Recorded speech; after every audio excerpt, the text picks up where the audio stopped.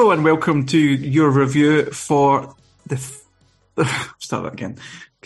It's sometimes, because I know that I'm having to say tomorrow's date, it just flips my head around a little bit.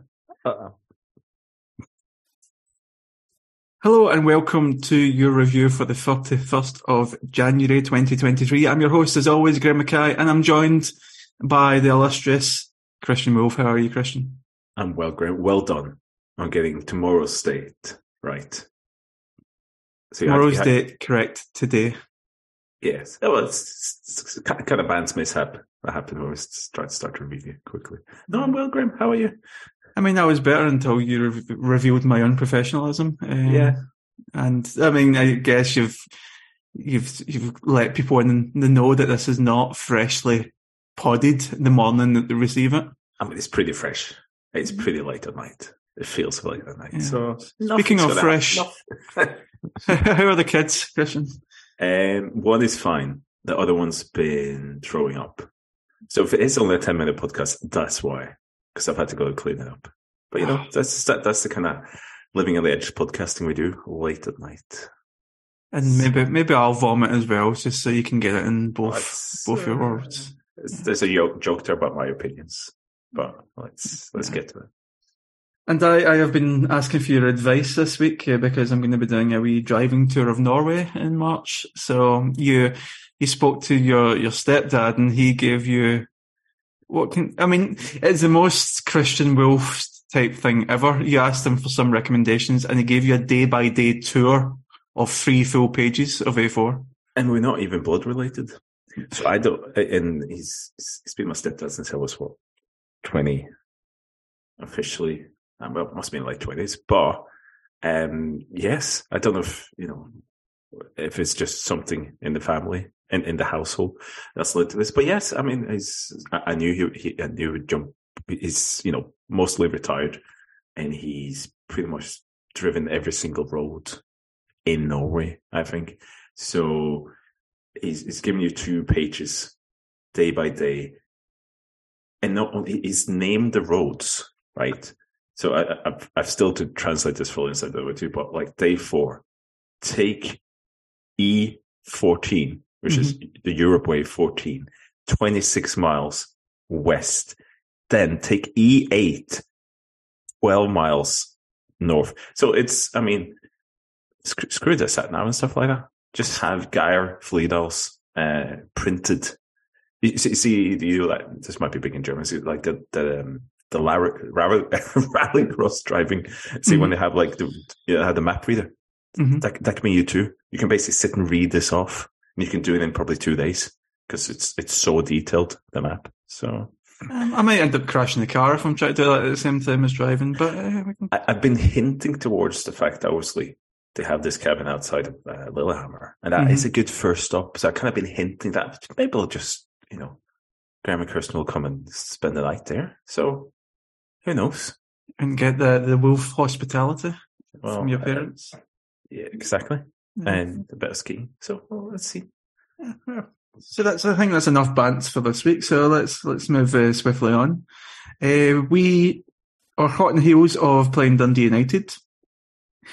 Despite the fact that I think we got an XG of 2.91, and despite the fact we were quite comfortable in the game, it felt as if, and I think this is something that was kind of echoed on the agenda as well with Alan. I think it felt like a comfortable match where we basically did enough and just kind of that way you're fighting a wee guy and you just put your hand in their head. We didn't get out of second gear. We didn't break any sweat. Is that fair to say from kind of obviously you've watched the game back and you've examined some video footage of it and stuff, and you've got some things to say about our right hand side in particular, but is it just down to the right hand side, or do you think it was just a case of Celtic just doing enough to get us over the line? I think there's a few things that we can put a lot of context on it. I think in terms of, I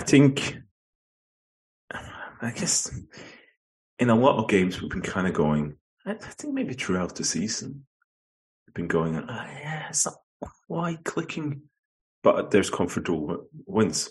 I mean, you can only look at the league table to kind of look at that as well. You can look at the advanced stats where Celtic have a clear gap between themselves and opposition.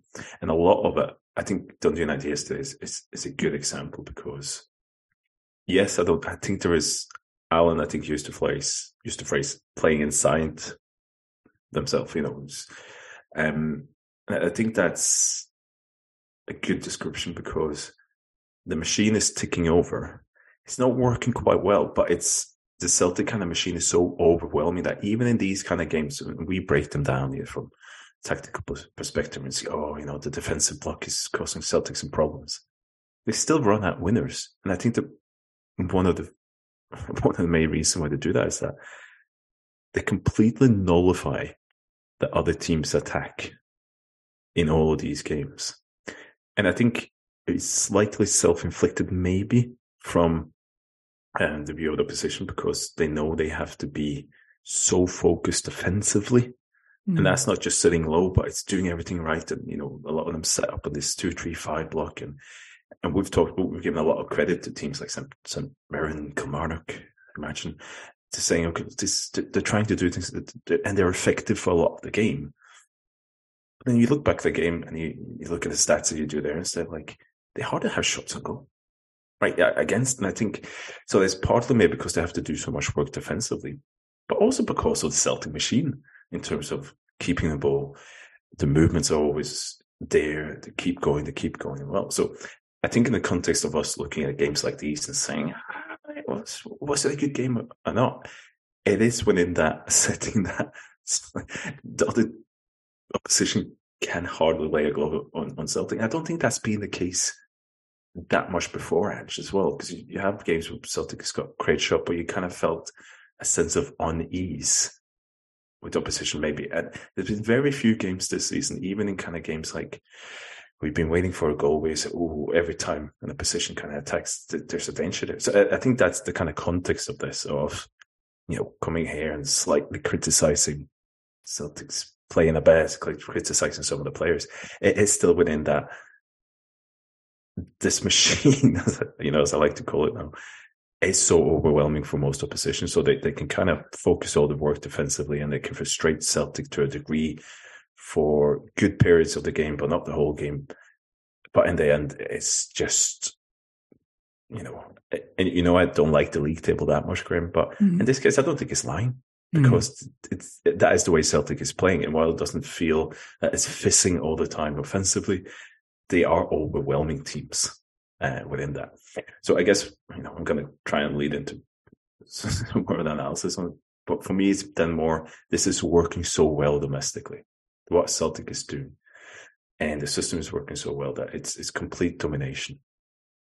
I think what we might have to try and maybe to justify our own criticism of Celtic a little bit is it's working well domestically, it's overwhelming teams domestically. But is it getting itself ready for A, the derbies, and B, next season in Europe, essentially? Do you think do you think Ange would be expecting us to be using these games as kind of like rehearsals for derbies? Or do you think it's a case of he would be expecting us to be basically taking rest points when we can? And like this game could have been regarded as a rest point from like the 50th minute onwards? I think Ange will say he's just going to play the same way anyway. And the fundamentals are always there. But Celtic can try and play the same way against Real Madrid away, against Dundee United away. But I know this is sharp analysis. They're not facing the same type of teams, right? No matter how much you try to play your own game, if you face a low block, a 2-3-5 low block every single week in, week out, you're not going to get that practice in the same way as if you had, God forbid, 4 or 5 teams like Rangers in the league that were really close to you, quality-wise, and had showed more of the tactical, I guess, setup that you would face in Europe. So it's only to a certain degree you can do that. And I think I actually alluded to yesterday in terms of you are getting to the point of the season now that, as Alan said in the agenda, you start counting games and you keep doing what you need to do to get to the league title and get yourself in position for the Champions League next season as well. So I think we'll probably come onto this with a few other players, but even though the team is ticking now and is ticking over and is doing what it needs to do domestically because we're 9 points ahead specifically, I don't, if that specifically means that great league season will mean you're going to see the same team next season, and even the same type of formation next season as well, because I just kind of hinted slightly towards that as well with some of the new players. It gives them flexibility to do something a little bit different than, the very straightforward 4-3-3 that he's been setting up since he got here. So we have got 15 games left, and there are a couple of points I want to take on there. I mean, we've mentioned it before when talking about a club like Copenhagen. Copenhagen don't get the same challenge week to week in the league that they do in Europe, but they seem prepared for it season on season. Ajax don't get the same. I mean, I saw the result the other day. I think they won 9-0 at home against a league opposition. So, I mean, Dynamo Zagreb, there's plenty of clubs throughout world football. So, is it a case of we need to be setting ourselves our own personal challenges when it comes to these matches? I mean, we're basically facing a 5-3-2 every single week now. It's nothing like what we're going to be facing in Europe. So how does a manager of Celtic kind of balance that the way that RB Salzburg has done? Because obviously they don't have the same challenge in the league. What is it that you need to do to make sure that you're dealing with the league as it comes along, but you're preparing your squad for the European adventures? Well, I'm not an expert on the Danish, Croatian, Dutch, or Austrian league. Weird. I don't think any of those teams have the same gap in style, though, between how much to dominate domestically and what to come up with in Europe. I think it is quite unprecedented in terms of, at least within the 15-20 leagues that Celtic is comparable to, that you have to switch so much in terms of that. So you can only do so much, I think, with that opposition. And I think actually he's doing what he needs to do. He is very, dogmatic that you need to play this the same way in Europe, or have like all the same fundamentals. Keep the ball, with the team, do the same kind of movement, pressing all the very high up intensively. I think when you have that such difference in opposition, you have to try to do the same things domestically as well. I think the issue with Celtic has always been that you can get away with so much more domestically that you can't in Europe. And it makes you lazy, maybe? Not even lazy, but unpracticed, if that's a word. So, but yeah, it creeps into, I hate to mention it, but look at like Christopher Ayer, for example. Like, I think what he was trying to say when he's left is that it wasn't that the league was super easy. It's that you're not challenged all the time. So you kind of hone your skills, basically. I think there's a subconscious thing. Whereas if you don't have to be in full, I was going to say fight and flight mode all the time, subconsciously that must do something you do. And it's to have that intensity of opposition. If you had that even a little bit more, because Salzburg's probably a good example, but teams like Copenhagen, Ajax, they will have it a little bit more. And then it comes back to, is Celtic done? Are we recruited correctly? Are they able to do all the other things in terms of football club structure to improve everything in the backroom style of analysis? Are they doing that as well as all the other clubs? I think they're hopefully getting better, but that's the other part of it. But I think that kind of the difference in the style and quality you meet every week is such a big input on it. Is it because there's something said for the fact that maybe the plankton in Scotland are a bit more agricultural than the plankton in Holland, for example. And like, for example, the Dutch smaller teams wouldn't be playing this kind of backs to the wall, long ball games that we see week in, week out in Scotland. And that alone kind of like stops us from being able to practice our game so much. Again, like I'm not the expert, but it would surprise me a lot if that isn't the case to a large degree. Whereas I think Scottish football is getting better, but it's the lack of curiosity, that this weird kind of still. Willie Miller's comments after the Aberdeen game is a really good example, because there's too many foreign players, and it's that mindset, and that's that not wanting to embrace at least less agricultural, or at least more of a, there's so much safety first in terms of getting the ball up quickly. If you go see the games I kind of look through in Celtics, like for the preview podcast, and like, unless the team have played Rangers recently, I'm finding it so difficult, because I hardly ever find passages of play where the other team tries to play out. I can see how the other team is pressing against it. It's just, goal kicks, go far. It's hard to find those kind of patterns of play I'd want to look into from a position to kind of say, okay, how are they going to set up against Celtic? Because the team Celtic's going to face, the teams they've been facing the games before, don't play anywhere near like Celtic. So, yeah, but the general, see what Scottish football are outside of Celtic and Rangers in terms of the national team, European competitions. I don't think it's a coincidence. I think it is still Scotland, as talked about so many times before, not taking in or wanting to develop the coaching and playing style in a certain way that would benefit Scottish football. Yeah, I think that comes back to it, definitely. So we'll kind of stick on this topic for a second before going back to Dundee United, but I just wanted to get your opinion on a manager that Aberdeen have been linked with from your home country, Bacca, I think his name is, and he's from Lillestrøm. Pronounce his name again, please. Bacca. And his first name? I forgot, is it Geir or something like that? It's the same as my stepdad, Geir Bacca. Geir Bacca. So it's just one of those names that I can see there's certain Norwegian coaching names that linked abroad. You think, okay, it's always like Knutsen is one, like we talked about experience, kind of like Hareide.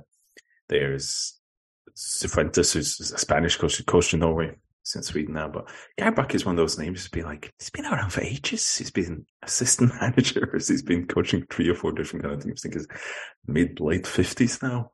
And Lillestrøm was it's coaching now, won the top tier for like 40 years before they got relegated a couple of years back. He brought them back up. They had a really good season now. So yeah, it's not like he's a journeyman. He's like well respected. He's a good coach in Norway, but if it never seen him being picked out from a club abroad, maybe like a Swedish or Danish club. It's a weird one. It's kind of like seeing your stepdad getting linked. Yeah. So it just didn't make sense. But I mean, I have no idea if it'd be an interesting one to see someone like that who's been coaching in Norway for like 20, 25 years. You just suddenly transport him to a different league and see what happens. Yeah, but interesting. And as I always said, the more Norwegians in Scotland, I mean, really the better for me. Mm-hmm. So I'm sure. I'll get back to you after March. But I think there's something, I know this is not an Aberdeen podcast, but I think it does impact on Celtic quite a lot, as we've just been speaking about here. The third biggest team in Scotland, as far as I'm concerned, you want to see them make a good appointment. You want to see them make an interesting appointment, not just going back to the same well over and over again, same names getting linked. I mean, the thing is, we were quite happy to see Hibs doing it with Sean Maloney, but how long did they give him to in charge? Aberdeen as well with Stephen Glass. Stephen Glass, yeah. I mean, I would like to see like maybe a Norwegian appointment. Even Scott Brown's getting linked, which is quite interesting. I don't know if he would leave Fleetwood right now, but he's been linked. And I think Barry Robson is the Bickie's favourite at 2-1 the last time I saw. So you want to see it be interesting for the sake of, you want a strong Aberdeen. You want. that's winning. That's what Coveratius was saying. Sorry, Coveratius? Hibs and Aberdeen are really big disappointments because they both supposedly had these changes to ownership that kind of wants to look at things differently. So I think it's just much deeper than just a managerial change. Like getting, stuck my Guinness coming back up and stuff like that. And you go, but it's that safety first thing, isn't it? But I think you have to have a fundamental buy-in into the whole process. Aberdeen, yes, last year, Glass always wanted to play a different way. He's bringing in different players.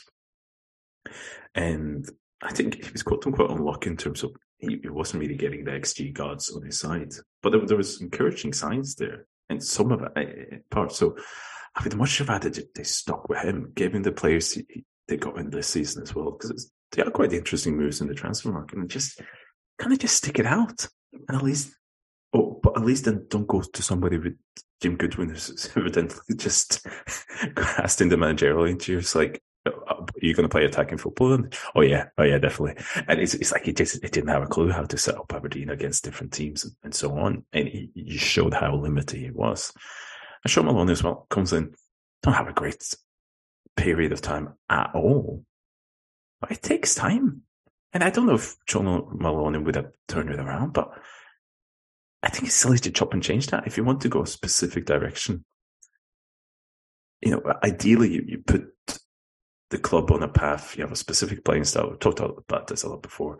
You hone your recruitment around that, and you keep a long-term vision in your youth academy, in your recruitment. This is the type of football we want to play, and then you bring the manager in that could fit into that. So yeah, it's those Hearts as well, and Hibs and Aberdeen. They're all disappointing that they're not closer to Celtic and Rangers. I know there's a huge gap in the budget. It's still not loose change, that they're dealing with, that they could be doing. And it's encouraging that they're doing a little bit different in the transfer market, but then they go and supposedly wanting to do a bit more around, the background staff and these ownership can talk again. And then they go and hire Jim Goodwin and bloody Lee Johnston. And you go, where's your joined up thinking there? I think you always have this thing about people don't understand, or, really rich people can be stupid or have not common sense. And I think, see, football club owners, it's not different. Like it is like, look at Chelsea, look at all these examples, like having a lot of money and having made it maybe an industry doesn't mean you'll be able to go in and run a football club properly, because these three clubs should be doing so much better. And it's almost, for me, they have this safety blanket of, what can you expect? Celtic and Rangers has got so much more money than us. So, it's, if you get top six, essentially it's that. It's bullshit. I mean, a really well-run club with Hibs, Hearts, Aberdeen's budget, they should be pushing Celtic and Rangers, because let me tell you, Graham, neither Celtic or Rangers are operating at the full of their potential. It's not like there's some unstoppable juggernauts in terms of, just look at the last 3-4 years. That is clubs that are, I was almost going to say, especially Celtic, who's not at the maximum of their capability, and hopefully that's slowly changing. But I mean, the scope there to get a lot closer to Celtic and Rangers. And I think it comes back to a lot of stuff, what we talked about there in terms of that safety first. They're happy to sign a lot of the same players. And if it doesn't work out with some of the foreign players, even though in Aberdeen's case, those foreign players have been the best players this season. And the team is predominantly, Scottish, British, Irish still. You still get Willie Miller, who's like nobody. I mean, in terms of Aberdeen pundits and the presence, and does it really get any bigger than Willie Miller in terms of the media landscape? And he comes like, too many foreign players. And you go, come on, mate. So, but I think either you're all in on it or you hire Lee Johnston. So I think we can conclude that it is the rest of the SPFL that are holding Celtic back when it comes to Europe. I think that is the conclusion. Especially Aberdeen. So we have equalled a record by having 5 clean sheets in a row now, and that record goes back to Neil Lennon after he came in, after the Rat abandoned us. So 5 games after Brendan Rodgers left in that season. Thanks for saving us, Neil. Yeah. Thanks for coming. I know you were busy, so thanks. Well, for a manager that's been regarded as kind of flamboyant, when it comes to the way that he sets his team out, all attack. I mean, that's all we were getting when we were appointing them. We were going to lose all these goals. We were maybe win games 6-5, etc. What do you put down this really, really solid defence to? Why are we giving up so few chances? Because we're so good in attack. I think that's it. We touched upon it at the starter. It's so overwhelming, that Celtic machinery, in terms of the way players move, the intensity that should be there. And a lot of the players are really good on the ball. Not all of them, but a lot of them. And I think you have to give up so much defensively, mentally, physically, tactically. See if you get the ball. And if you are effective in 45 minutes against Celtic, what have you to show for yourself? Really, when it comes to, St. Mirren is the only team I think has kind of had the luck, and not the luck, but had the opportunity to kind of break and create something on the counter attacks. The Celtics conceded goals against other teams as well, but I think that's simply it. It's I don't know if you heard this, Graham, but best form of defense is the attack, and I think that's how this works as well. It's not. Maybe we're sold like 5-3s and 6, 5s and 7-2s and stuff like that. But see, if you're just overwhelming in possession, and if you keep moving all the time within that, you kind of tire the opposition out, especially if you have the kind of opposition you're facing in Scotland. So I think it's as simple as that. I thought Dundee United actually started the game not too badly, and it looked as if Fletcher and Middleton were going to be a bit of a handful together. It was strange seeing that kind of big man, small man up front once more. Did you like that? Yeah, I mean, I'd prefer if they had 4-4-2 and wingers and stuff, but you can go wherever you want with this, but you did say beforehand you wanted to speak about the right-hand side. By the right-hand side, we're talking about CCV being the right centre-back. We're talking Aaron Moy being the right centre mid. We're talking Alistair Johnson being the right back, and we're talking Leo Abada being the right winger. So where do you want to go with that? It's just like a giant red flag for me. So I think with this, I try to be very aware that we all talk about our own biases and the need, especially in dual analysis, to kind of try and challenge it. So I shared some videos with you as well. And Stephen, but me and Stephen also got to speak like tactics nerd group from all over the world, curated by John McKenzie. So like the 4 videos I sent you, that there was just essentially the 4 videos are pretty much from like the last 10-15 minutes of the first half at 0-0. Like Celtics, so we're building up play within Dundee United's half, and to me it was like a good example of some of the issues in terms of the build-up play, because I kept feeling it was just a little bit too slow, a little bit too indecisive, a little bit in terms of the movements not sitting, and it's not anything particularly wrong. But as you say, I'll come back to that, said at the start, it just didn't click. And obviously, there's a lot of players on that right-hand side which I've criticized before, and I've had certain issues with before.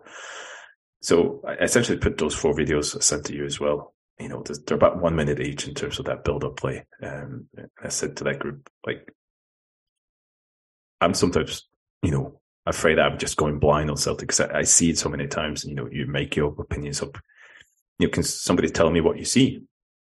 Then you got a couple of guys who's like, no affiliation to Celtic as well. And I think what they kind of put up is that when you show somebody Celtic, they will say, look, all the movements are really fluid, and there's always movements. There's always something happening. You can see us doing.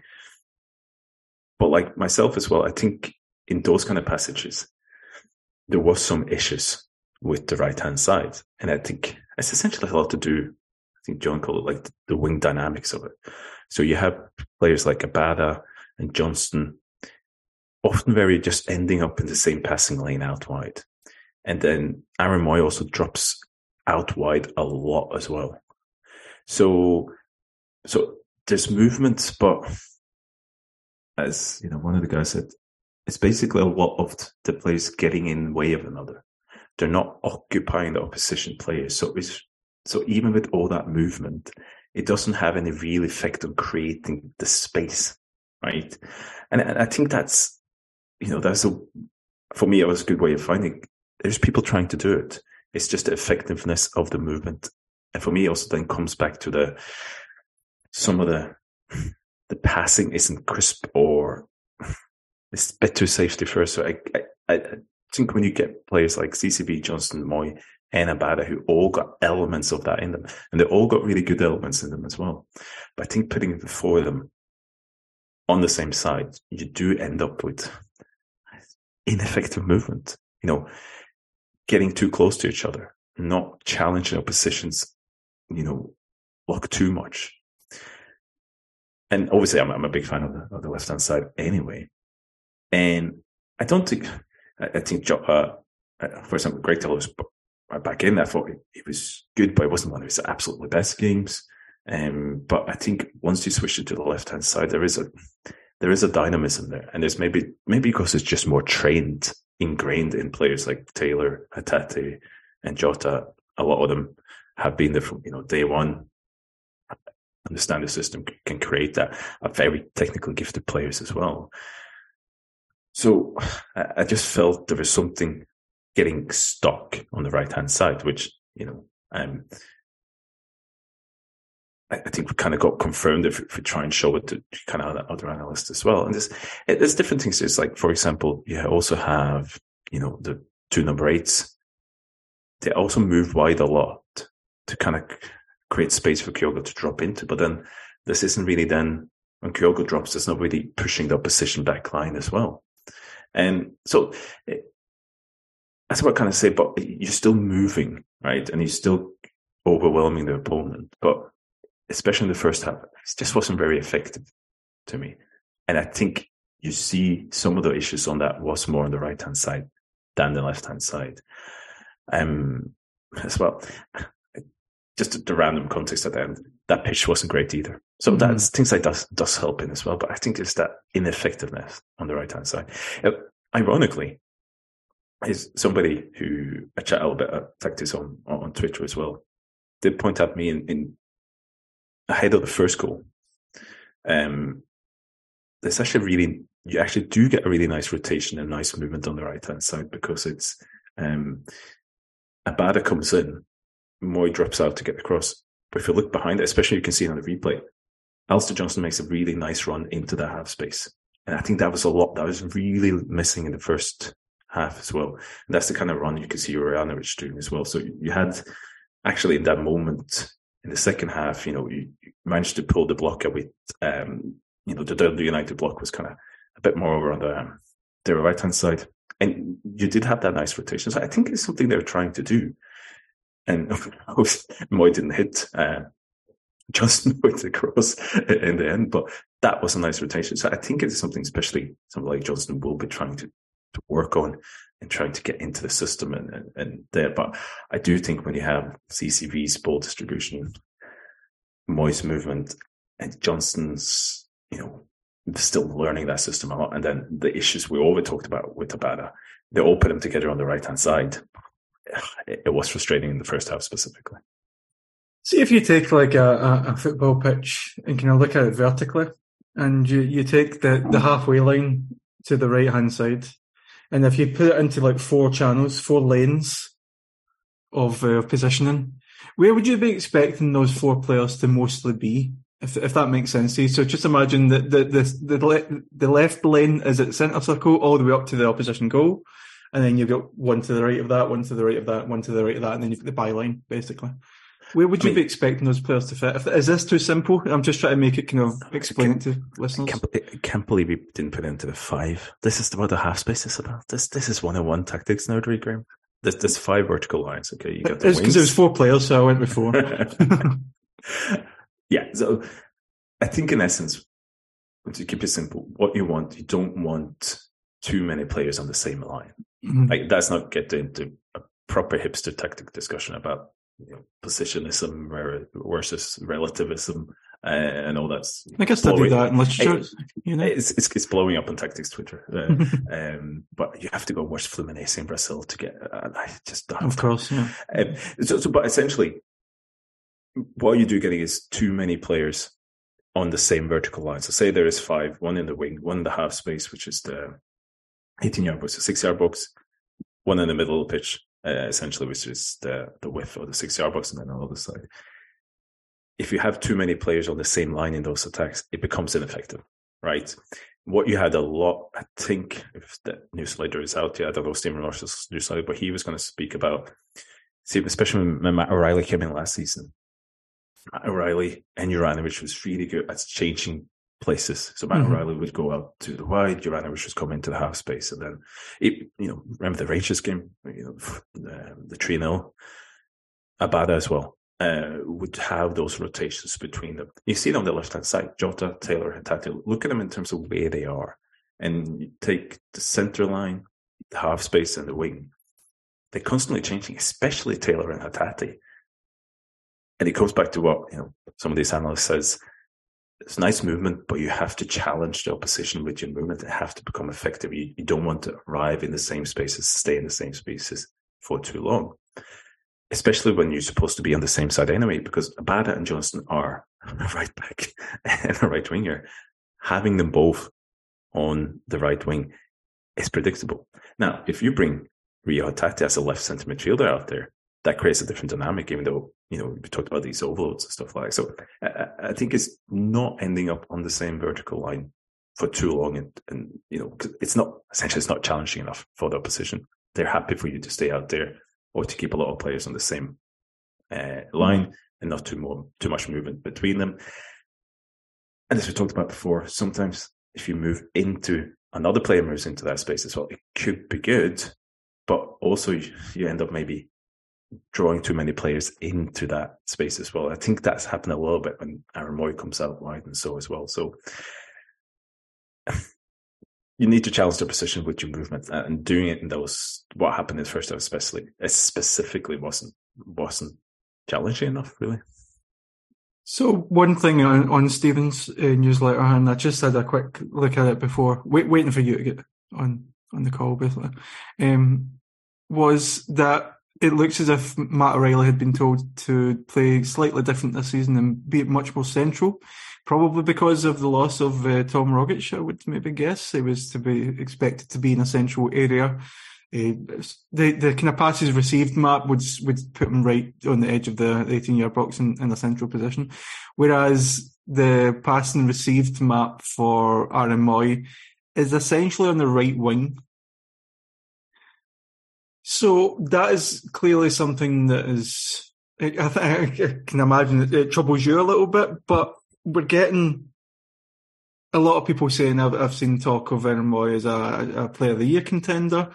We've had Ange coming out as saying that he's been great since the World Cup. Is he just doing something that we're not expecting them to do? Or, because I mean, if he's not performing the role as it was expected to be played, he's doing this other role, then why is he coming across as great to so many different people? Are you trying to say that Ange Postecoglou knows more about football than me? Is that what you're trying to hint towards? I mean, Ange did describe Giakoumakis as great a few times as well, so I don't really know. So, yes. Is Aaron Moy a player of the year contender? No. I think it's the clear front runner for me. So, but so the Aaron Moy discussion, I think parallel for me is kind of Tom Rogic, because I didn't think he was going to come in and replace Tom Rogic, but that's essentially what he's done in the squad. And what we talked about before this season was that ideally you kind of want Rogic one more season, because then Matt O'Reilly can have essentially passing of the baton. Yeah, and have that break, and then you can, because he's still a young player, play 60 games, and you have somebody with Tom Rogic's skills can maybe come in 15, 20 games and then influence that. That would have been ideal in the squad looking back. I think Aaron Moy has come in and done that job for Tom Rogic. So I think in that sense, it makes perfect sense that Matt O'Reilly is out of the team some weeks, and Aaron Moy, which is Tom Rogic's replacements, come in and gets those minutes and brings his skill to it. Because I don't think Aaron Moy's, what he's doing now is miles away from what you kind of would expect Tom Rogic to see Tom Rogic do. They have, the technique. Neither of them have great stamina.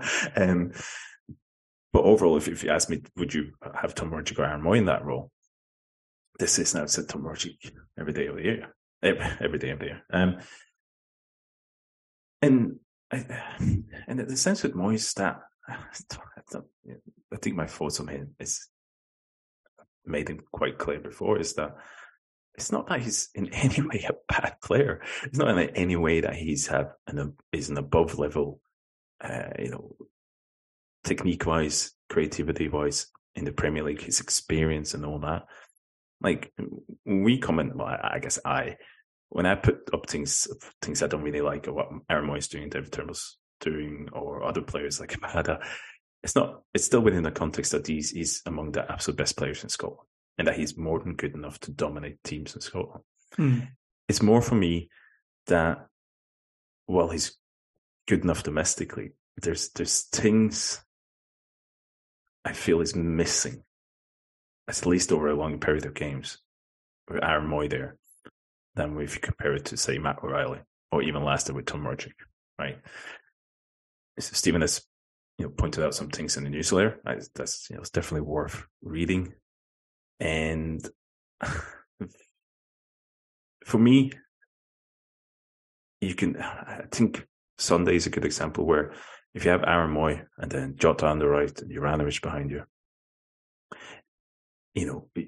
not that you carry him, but he doesn't need to be the perfect Celtic number 8 in that system. But I think when you introduce other things that isn't the perfect Ange winger, the perfect Ange fullback yet, and those kind of things, I think you kind of, if you add too many of those parts into the system, you can come unstuck. Again, it's the context of Celtic dominating Dundee United and getting an easy win in again. But for me, it's more than what happens when you face better teams. What happens when you go into Europe? And when you're doing a good job, fine job now to do it, there's so many things with Aaron Moyes' performances that I go, yes, it's fine. It's fine now, but you're not going to get away with this when you face better teams. And that's what it comes down to. And then it comes a sense of when he scores goals and gives assists, it'd be a penalty. It's not. Yeah. I'm sorry, this is going to sound terrible, but people brains get a bit fried by goals, okay? I have a running joke that I don't like goals, but also, maybe I'm just not seeing it. Maybe some people maybe say I don't want to see it, but if you look at Aaron Moyes' performances yesterday in the first half up to that, and people talk about him as man of the match, I don't think he was very good at all.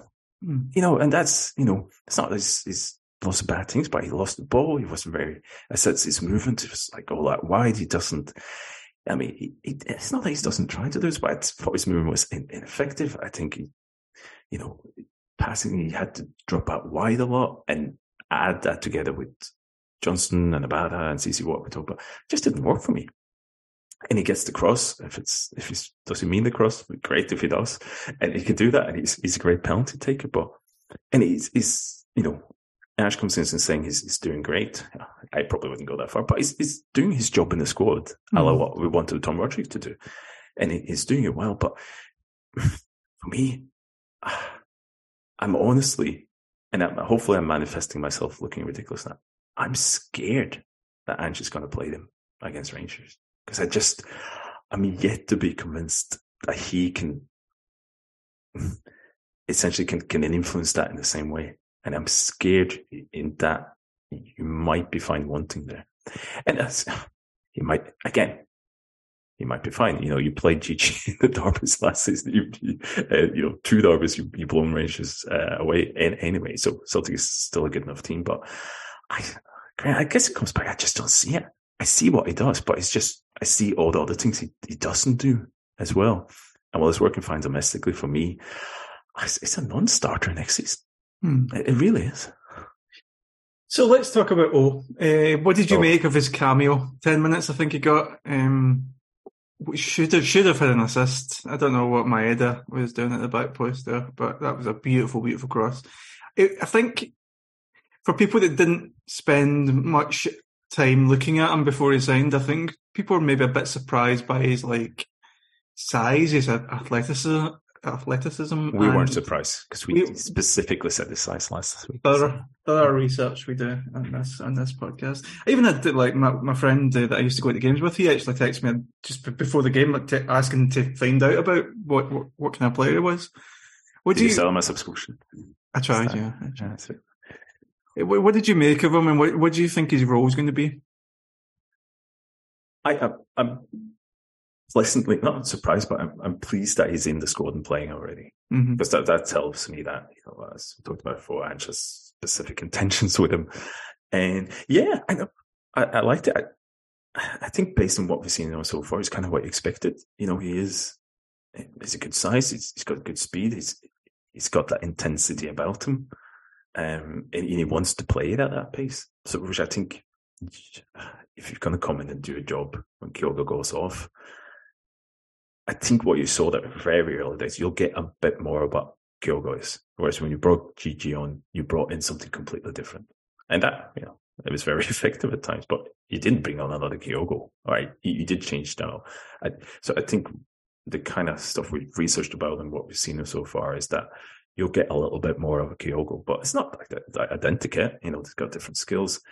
I think, as I said before, I think he'll probably need to work on composure and, shot selection. Not like took any silly shots yesterday, but, that eagerness needs to be channeled. But yeah, it's promising, isn't it? And it's promising that he's now the second choice striker, and that already. And I like that because we kind of try to predict the future and say, look, seems like a guy that 18 months down the line, you can see him Celtic's first choice striker. That's kind of what you want to do, because Kyogo will be pushing 30 then. He might, he could even be gone by then. But so if you have Owen, he's already getting minutes.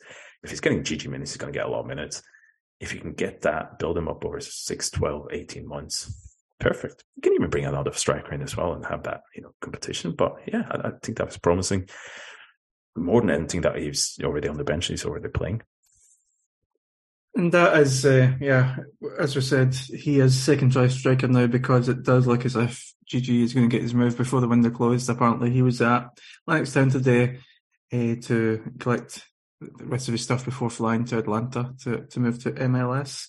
He had to come back and get his big inflatable green ball. That works better if you could show the GIF you put in the group chat. When you made that joke. Don't know what you're talking about.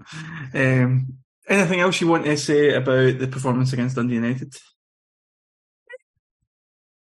No, I think it was a performance like many we've seen, whereas you kind of get a feeling that it's not quite clicking yet, but at the same time, it's an utterly dominant performance, and it is because the players are following the structure and following the system, and the system against this kind of position is so overwhelming to a certain degree. No matter there's few things in there we're not happy with, but that's the story of the season, really. Maybe it comes back to what you said there, Graham, in terms of the defense and how unthreatened I feel Celtic have been for the whole season.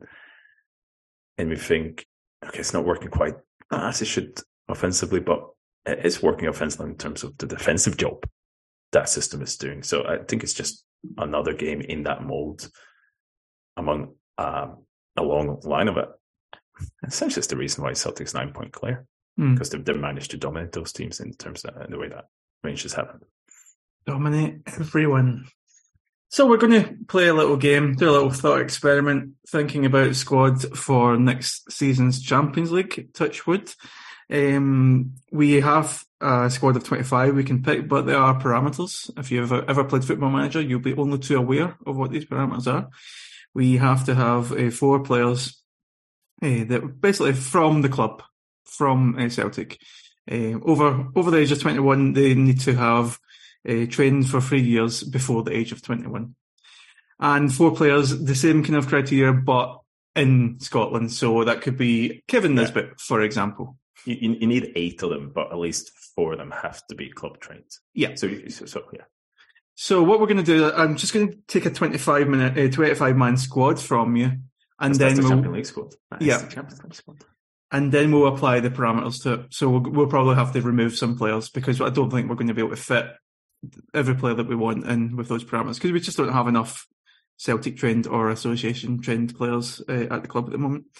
So, yeah, and you need to have 2 goalkeepers. So I think it's probably best to start there. We obviously have the B list as well, and that's players that don't get included at all. So that would be players like Toby O, the goalkeeper, can never pronounce his last name. So the B list is anybody who will be born on the 1st of January 2001 or earlier that has been at the club for at least 2 years, or if they've been on loan for a period of 3 years. But yeah, it's essentially under 21 being on the club for 2 years. Yeah, so that would be that would be even Boston Low.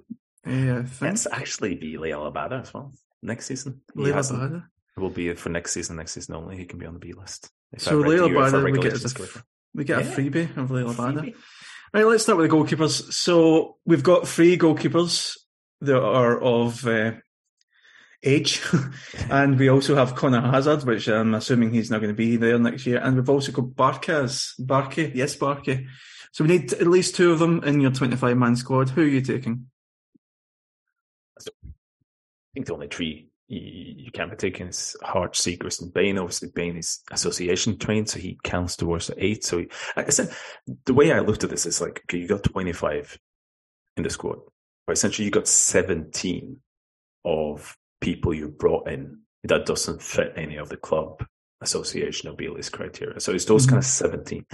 And for the 2 goalkeepers, you essentially using up 2 spaces. You got Hart and Siegrist, and that kind of comes back to the Siegrist move, because had Siegrist been at least association trained, you could see it. But he's counting towards what one of 17 was going to be very sparse places.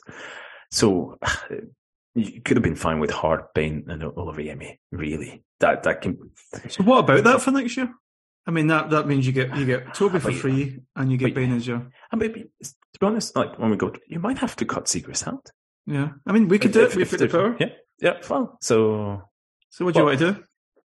I'll tell you what, but only really counted 16 across. I was going to keep a couple of spaces for people to bring in, but okay, Hart, Bain, and Oliveriemi. Okay, so Hart and Bain on the list. But this is the thing though, because Oliveriemi doesn't even count, right? Yep. So essentially, to have 3 goalkeepers, I think you need 3 goalkeepers in that squad. I don't even know if you can put Oliveriemi as one of them. It's if you see what I mean. I went to UEFA.com and it said that you only need to have 2 goalkeepers. Okay. So Hart and Bain. There you go. So Hart and Bain, that's the first 2, and Toby on the B list. Okay. Yeah, I mean, you don't have to put the people on the B list in the squad even. They can just play. Yeah. You can just play as well. Yes. So I guess we go for 2 left backs now. Who would your 2 left backs be? Obviously, we've got the 2 that we know at the moment, and we've got Montgomery, which would be counted. So obviously, you have Greg Taylor, who's association trained, so he doesn't count towards the 17. And then you also got another weird signing in this sense, Liam Scales, because he's got. You can't put him in the squad because he'll take up one of those 17 spots. Yeah. So you do have then Bernabei. I think you probably need to have him as a backup left back as well. So he will count 17. But I think the good thing is Adam Montgomery is club trained. He obviously he would also be on the B list anyway. But if he's born in 2002, but I think that goes to show that in another ideal scenario here, you have. Adam Montgomery in 2-3 years will be your backup left back because he's club trained. And instead of having a Liam Scales in there, for example, no harm intended, or, a Siegrist or goalkeepers, I think the squad kind of focuses you, right? But it's Taylor and Bernabei for me, and then you have Montgomery on the B list. And just to clarify, we're saying no Barkey? No Barkey.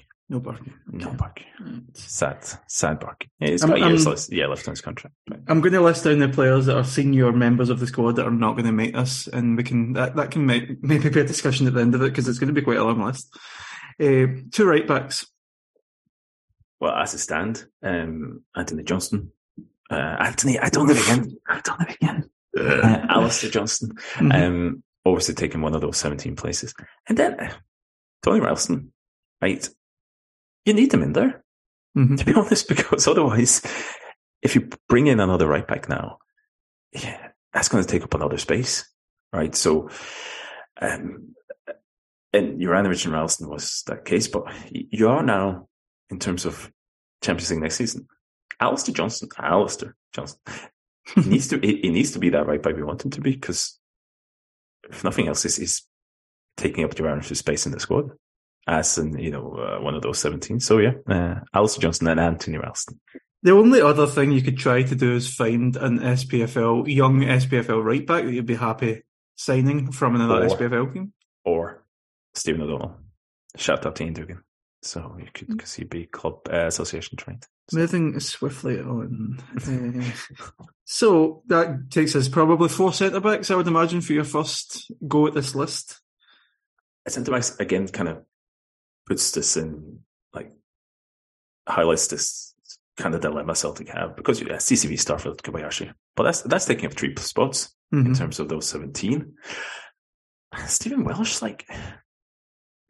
I don't think he wants to be Celtic's 4th choice centre-back, but you need another. You can't really bring in a 4th centre-back now, I think, that is not either club or association trained. So, what you have in the background is obviously got Bosun Lowell and Dane Murray, who will be on the B list. So ideally, you bring in Lowell and Murray, and I think, to be honest, I think that's what I would do. I think the 3 centre-backs, Lowell and Murray, would be your 4th choice in Champions League, and then Stephen Welsh can play somewhere else. You've also got Iwata, so you would have those 3 centre-backs, Iwata and the 2 youngsters. So, right. I will be bringing in Iwata as well. So, yeah. Right, so that's Welsh onto the shit list, I'm going to call it. No. Nice life in Serie A. That's my understanding. And we're highlighting Lowe and Murray. Murray's 6'4". It's like when you I was in books and stuff, you tell the kids the dog is going to the butterfly farm or something. That's where Stephen Welsh is going. It's just Serie A. So. Shame.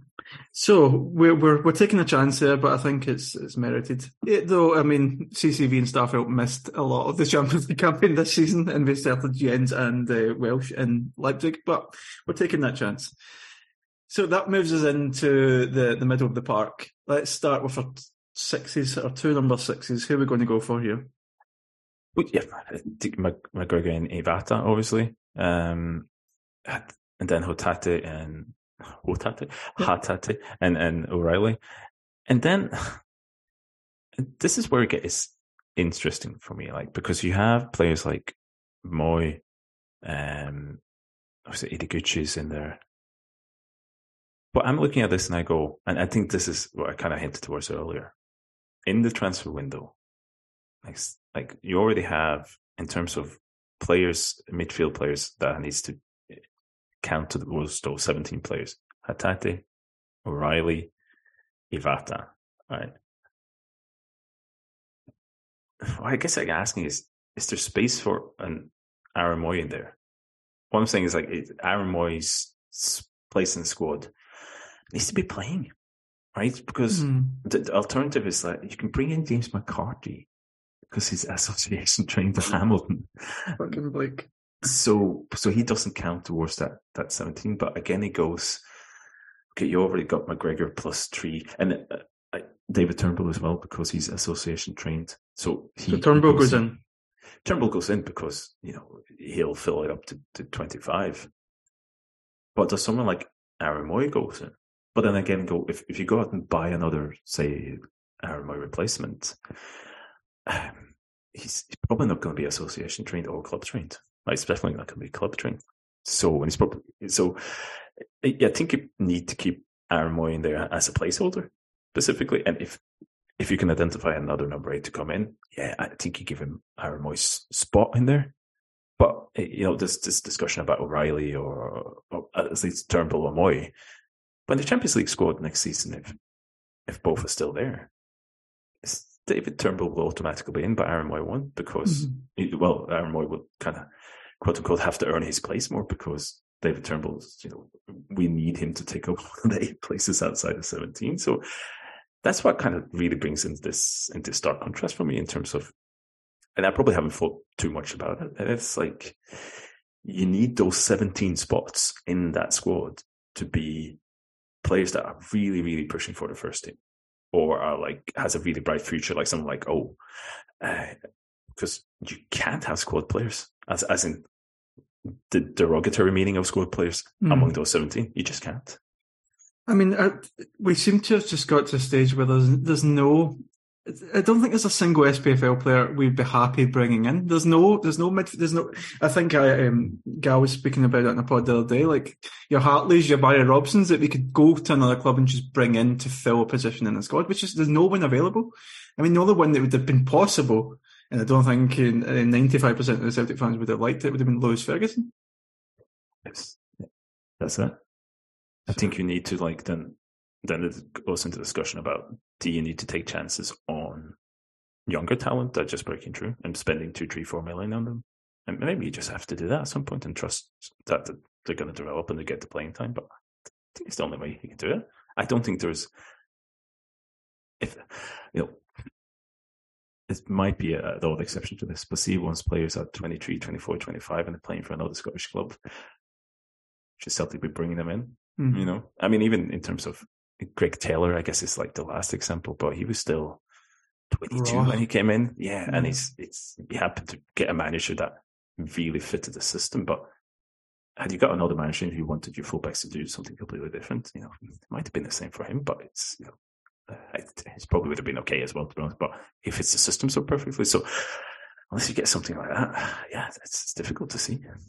So I've got us down as using 10 of those 17 spots so far.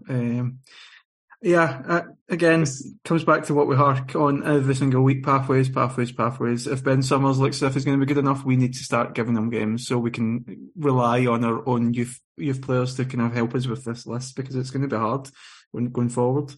Left wing, and this is where a controversial with a lot of the fans choice would come in for me. Mikey Johnston fulfills just all the wings, because there's 3 there. You have to give 3 of those spaces to Maeda and Haksabanovic if they're all still there. Like this, and then next season you get a little bit lucky because there's the one season, as I understand the regulations, that Abada is on the B list because he's still under. He was born in October 2001. And at that point, he's been on the club for 2 years. So it's the one season you can put Abada on the list. So you get a little grace period next season. But then the season after that, obviously, he would qualify. And then, as you say, Mikey Johnston. Like, I think you would maybe need to keep him. Because if you want an alternative on the wing, and this is maybe part of the reason why James Forrest is still there. Is James Forrest there to have a small contribution now? But he's not taking up a space. James Forrest is a squad player in that sense, but he's not taking up a space of somebody else, right? Who's like a first team player because he's club trained. Mikey Johnston as well. I think you have to look at all that. And in my kind of list here, you probably have one more space. You could technically buy one winger and give it space to Mikey Johnston, but I think you might have to integrate Mikey Johnston a bit more in the team, especially if James Forrest's input is going to be less, and at least have him as part of the squad so you can have enough players really in that. So yeah, Mikey Johnston would be in my squad. Another one is Rocco Vata. Obviously he'll be on the B list, and having him as part of it would be good. Him and Abada will be on the B list, and he can play and he can contribute. But yeah, it's Jota, Maeda, Haksabanovic, Forrest and Johnston for me, and then Abada and Vata on the B list. So Jim Big goes on as well. He is homegrown. Yep. So that says it's 13 out of the 17, I think, according to my calculations. So we have strikers left. So who are we going to do? So Kyogo obviously first. Kyogo and O, both will be on that list. And then, I mean, that brings up to 15 if we've taken Siegrist away. So you imagine then, another striker. So essentially you got 15 now. And the way, if you're going to bring in players in the summer, okay, you can talk about where would you realistically bring in a player that can fit into those 17s. I think we talked about Moy. Do you bring in another number 8? Do you push Moy out? You could do. But other than that, okay, Siegrist, you push Siegrist out with Bain. Other than that, I don't really see. I think you need, unless you're going to go and buy a new left back and not play Bernabeu, but I think you give it at least another year. You got your 3 centre backs. Like, are you going to bring in a 4th centre back? I don't think so. We've got Iwata there. And, okay, if you sell Jota, for example, or Haksabanovic, I don't think you will, but Almeida, you would have to bring one in. But if they're all there, you only got 2 spaces. You like in terms of for new players to come in. And even if you bring in 2 players, you're still saying to players like Barkas, Urhoghide, Scales, Liam Shaw, Ismail Soro, Albion Ayeti, like, it's just going to be another season alone unless we can sell you, because we can't have you in the squad, really. So it kind of leaves 2 spots open. And that is if you punt Siegrist out, which probably won't be too happy with. Yeah, I can't see. For our list, I think it would be good to do that, but I think Siegrist is going to be on it. So I think that's... So realistically, you got one space. And to say, like, goalkeeper discussion, for example, if you bring in a new goalkeeper, I don't think Joe Hart is staying. So it's like 1 in, 1 out, essentially. Mm-hmm. I know I talk about replacing Aaron Moy a lot, but if you bring in another number 8, unless O'Reilly or Hatate goes, it's kind of Moy's spot, because Turnbull doesn't count to those 17. Iwata is just in the door. You might need him for a centre-back as well. So if you bring in another midfielder, you kind of go, is there space for Aaron Moy in there? If everybody else in. So, and then ideally, would you maybe want another striker in? Like we talked about Chu maybe coming in. Okay, there's a spot for him there. But yeah, there's not a lot. So the way things are at the moment, we've got a 22-man squad. We have got players like Abada, Lowell, Murray, Adam Montgomery, Toby O on the B list. We could have Welsh staying. I don't know if that would happen, but there's a spot for Welsh there if we want it. It's a spot for McCarthy as well. No thanks. Probably going to be moving Siegrist back onto the list to because I can't imagine the club will let him go. I mean, you could probably see something like us moving Hart on, and maybe us moving Bain on this summer and bringing in a new goalkeeper. So this wasn't easy, but I think that I kind of like it. I kind of do like that it forces almost a ruthlessness in terms of organising your squad. On the last transfer committee, Paul we did the game. It's like we did a 28-man squad. 2 players for each position, and they should be almost as good as each other. They should both be able to step in and challenge each other for that. Like you got 22, and then you have 6 more players and reserved kind of for, I would say, veterans like Forrest, maybe, young players coming up, getting a few minutes, and then maybe some even a player like Gigi who's got a very specific skill set you can bring in. They're not a number 2 striker to do what the first striker can do, but they can bring in something else. So I get you 6 spots, so 28. That kind of fits, I guess, nicely into the Champions League squads of 25, because within that we have some homegrown and stuff like that. But even narrowing it down to, okay, you got 17 players. You should only really have 17 players in your squad that does not fulfill either being club trained, association trained, or B list. And I think that's, I think that actually be quite a good way to organising a squad. 17 quote unquote foreign players. That's essentially what you're talking about. To have that, and you shouldn't. If you had that, hopefully that would not have that kind of indiscipline almost of going and buying squad players, as I say in the derogatory sense of the word. Sorry to pick them, but Liam Scales, James McCarthy, Urhoghide, Shaw, Sorrows. If we go a bit further back, maybe I guess you don't intend these to be squad players, but it shows the importance of, especially when you then go out and buy outside of that bracket of club association trained, that you need to do your due diligence, and you have to give yourself every chance of making those buys a success, because they're going to pick up very valuable spots in the Champions League squad. So with our squad, we would have two places left to give to foreign players. On the likely squad that we see, and as long as there's no other transfers out, we'll probably have one position left. So it's just say we go by the one, and we're not going to use any of the current players that are at the squad that we've not included in the list so far. What position do you think would need further backup? Would it be that central midfield position to make sure you've got like a fifth man about there, or in this case it'd be a seventh man, or would it be up front? Make sure that you've got something there.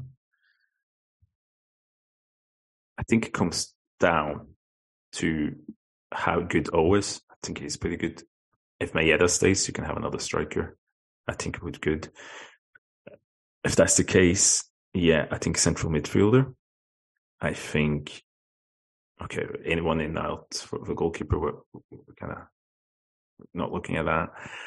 To be honest, right back. That is honestly, as we said, I think there's signs with Johnson that he can do something, but I'd want somebody challenging him. Mm-hmm. That is maybe a slightly more can do, but a bit natural fit for the role. And I know that means Tony Ralston, but I mean, he'd be part of the squad anyway because he's club trained, so he doesn't join 17. But for me, I don't think you're going to get another right back, right? I think in the summer, you're probably going to look at a goalkeeper, a central midfielder, maybe another striker, and replacing who will lose? Essentially a key player that goes. But if you keep the same squad, you would go, I think you go goalkeeper first and then central midfielder. And then, maybe a right back if the right one came up. But yeah, that's probably just me, to be honest. Not to worry you, Christian, but there's a beast behind you. Yeah. Hopefully it's my cat. Yeah. No, it just jumped. Otherwise, this pod is going to end short.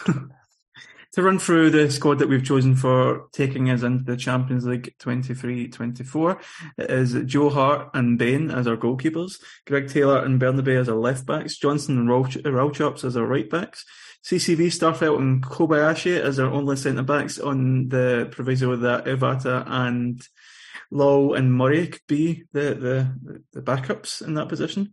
Mm-hmm. McGregor, Iwata, Hatate, Matt O'Reilly, David Turnbull and Moy in the central midfield positions. Jota Maeda, Haksabanovic, Mickey Johnson, Jim Big on the wings, and Kyogo and O up front, with space in our squad for two further additions that wouldn't need to be association or club trained. And on the kind of, I won't call it scraphead. Yeah, I'll call it something else. We have going out, not included in European football, would be Conor Hazard, Liam Scales, Benjamin Siegrist, Noel Barkey, Albin Ayeti. Mm-hmm. Of course. Stephen Welsh, the Gutschmeister, Abogard, James McCarthy, Liam Shaw, Ismail Assoro, and Uragide. That is a lot of money that we're wasting on players that we can't even play in Europe.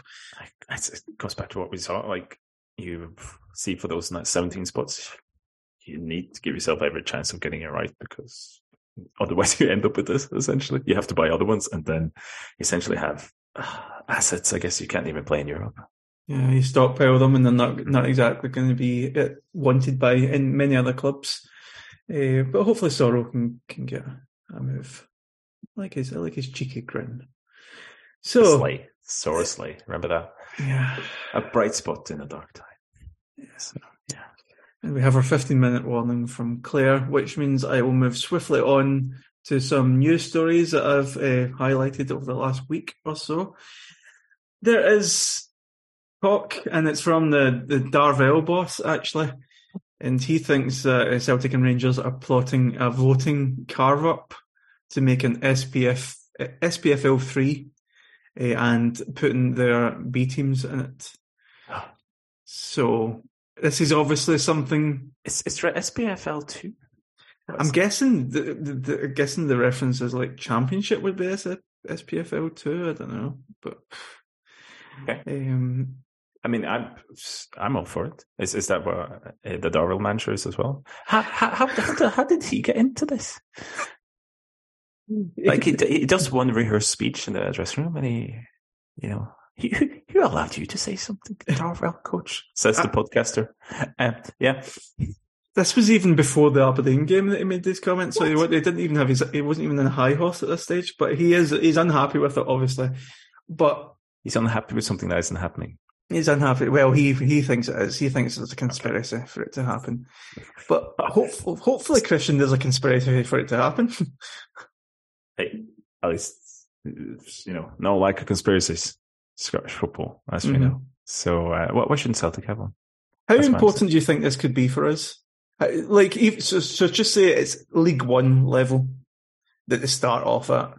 What do you think would be the tangible impact on your youth development of them having the ability to play against the teams the likes of in League One and then hopefully moving up to the Championship? I think we're essentially talking about the youth players. And I think if you can give... I don't even think in 1920, I think if we get to that stage, should hopefully be knocking on the first team door, but I think 16, 17-year-olds, to be able to give them that matching, that of competitive football.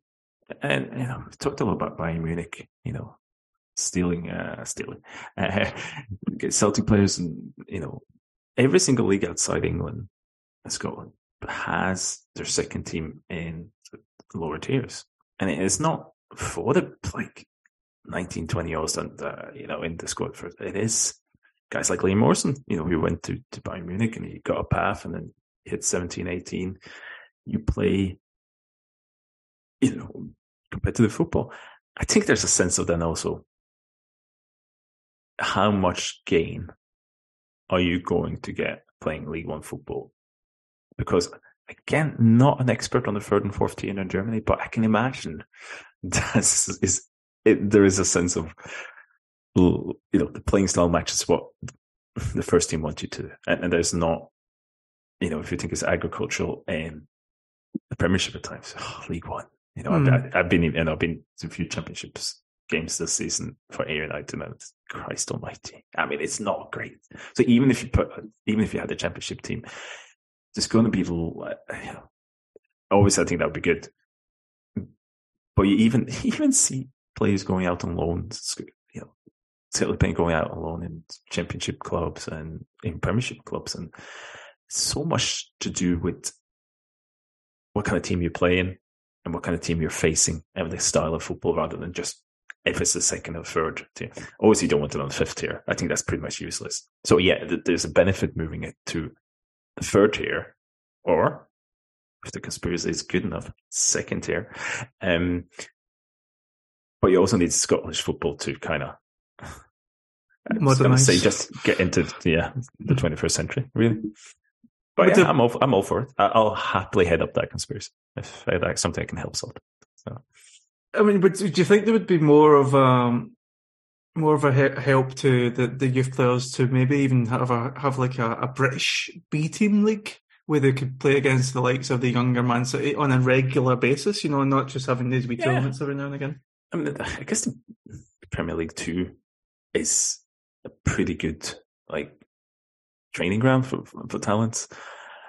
But I think, again, it's 17, 18. You kind of get the feeling that, a lot of players go out on loan from the top Premier League clubs, go out on loan when they're kind of 18, 19, more than that. But yeah, maybe whatever you can do to do that. It's like you have the Brentford B team, for example. You kind of go out and do training games more than anything like that.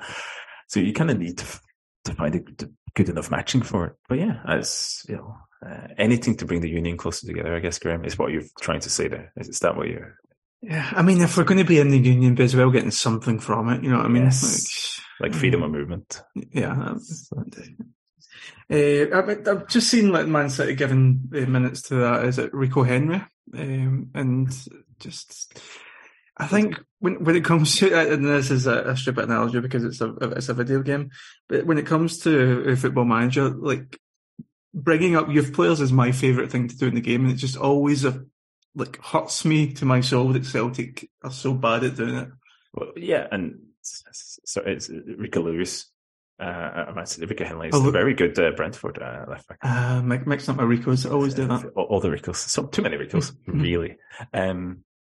But yeah, I mean, it's, again, a whole other discussion, but Celtic's youth team, A, should be producing better players, but also they should be more integral part of the squad, and they should be given a lot more minutes that, essentially now I've given to squad player status. Both. It comes back to those see, if you're buying those 17 quote unquote foreign players, as I said, I happily have a team full of foreign players. It doesn't bother me a lot. But even looking at it, cold heartedly, you need that youth academy to produce players to be able to fill up the squad and buying in Scottish talents. But yes, you need to give players like, say, Rocco Bata, Boston Law, Dave Murray, the minutes that you might feel more comfortable giving to a 29, 30-year-old squad player that is there. So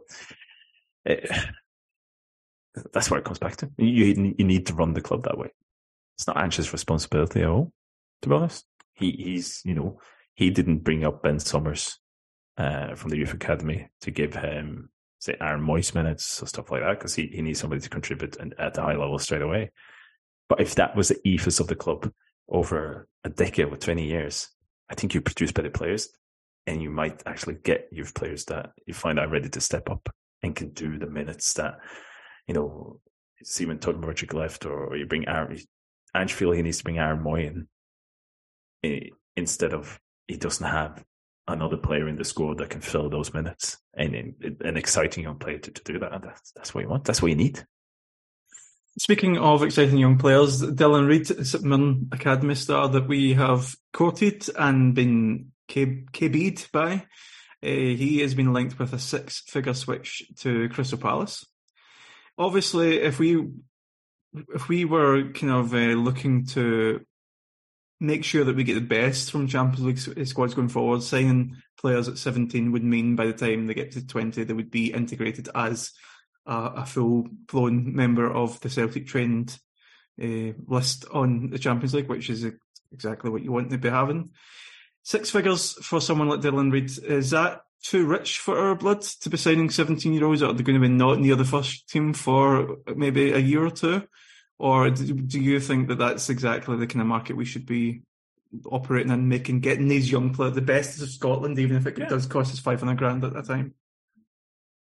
Yeah, I think so. Obviously, I think Celtic have tried to make Dylan Reid come before, but if it takes $500,000 to get him at 16, if it takes $1 million to get Callum Ramsey at 16, no, it's not pocket change for Celtic, but it is an investment.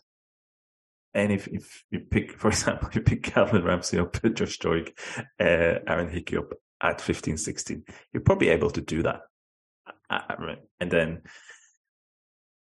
but the other part of it is, it's not just Celtic. Okay, should Celtic put a bigger chunk of the transfer budget to try and buy those Scottish talents? For me, yes, they should.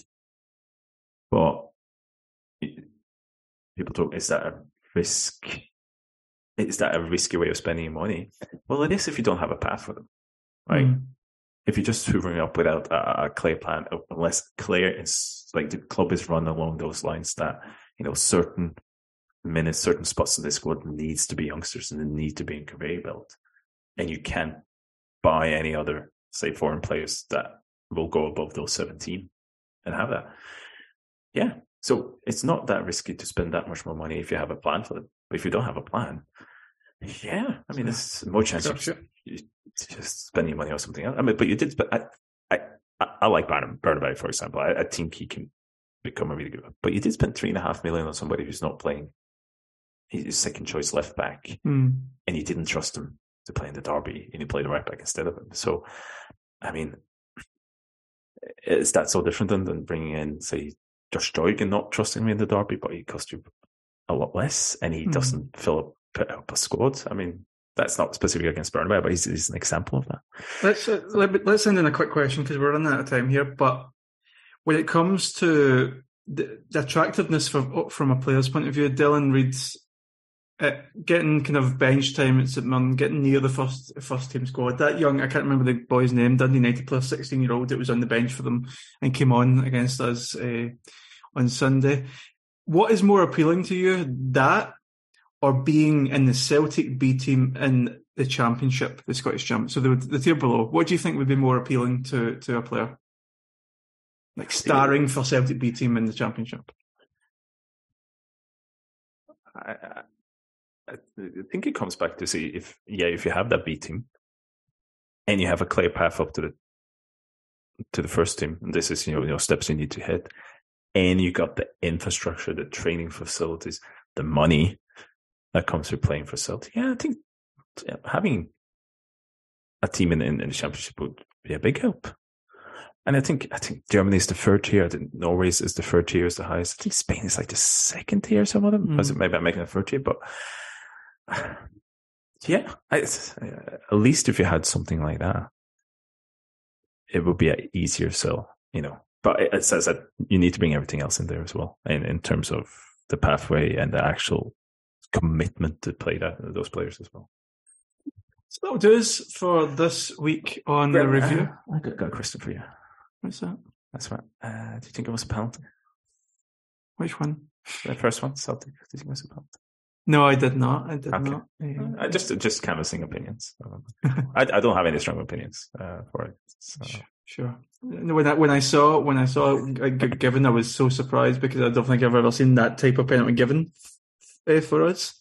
But yeah, it was the thing that annoyed me the most about it was, and I looked back at the timing, it was about 2 seconds under 3 minutes it took from the penalty award to him waving it away. And he just stood in the middle of the park like this Glaikit guy listening to his earpiece, and I'm just like, there must be some kind of rule that they don't just go and look at the TV right away. Surely, for me, it should be like the video assistant referee says, okay, this is a tricky one, you should come and see this straight away within the first 5 seconds. When the video assistant referee can see it's not clear cut, just get the ref over there, just get them over right away. But that's 3 minutes. It just... I don't get it either. Like, we didn't do this last time, but I took for like the FA penalty, last time. I took down the time. It's like the incident was at 12:31. Mm-hmm. They stopped the play at 13:36 because obviously the ball goes out of play. Then it takes 2 minutes and 16 seconds before he's told to go to the monitor. So they already had a minute to line up the replay. You get 2 minutes before you tell him, can you go and check that? See if you can't tell within 10 seconds. Yeah, get him to check it. That you shouldn't even have to wait. Surely, I don't calculate the mechanics of this, but surely if you have something, you have the technology to go, okay, there was an incident there. Let's have a look at that before the ball goes out of play. And it should be clear and obvious error. And that's the part of the frustration thing is obviously when they tell the referee to go to the monitor, they should only really do that if the VAR thinks it's a clear and obvious error. But it's like the saying, after looking at this for 2 minutes, we think it might be a penalty, but it's not a clear and obvious error then, is it? Yeah, because if you haven't been able to tell within 10 seconds, I honestly think there should be a time limit on VAR if you absolutely have to have it. See, if you can't tell within 10 seconds of looking at replays, that is a clear and obvious error. Just go with the referee's decision. Even offside, So yeah, it's frustrating. I mean, I was slightly tipsy in Leipzig, but I can't remember any of the decisions. It felt as if the ref ran to the screen right away and in the Champions League games. But it's one of the things that we're doing really badly, and I think it's going to end up in muscle injuries for players because they're standing about waiting for this to happen, and then they have to start playing football again. Yeah, I know you want to see a couple of different angles.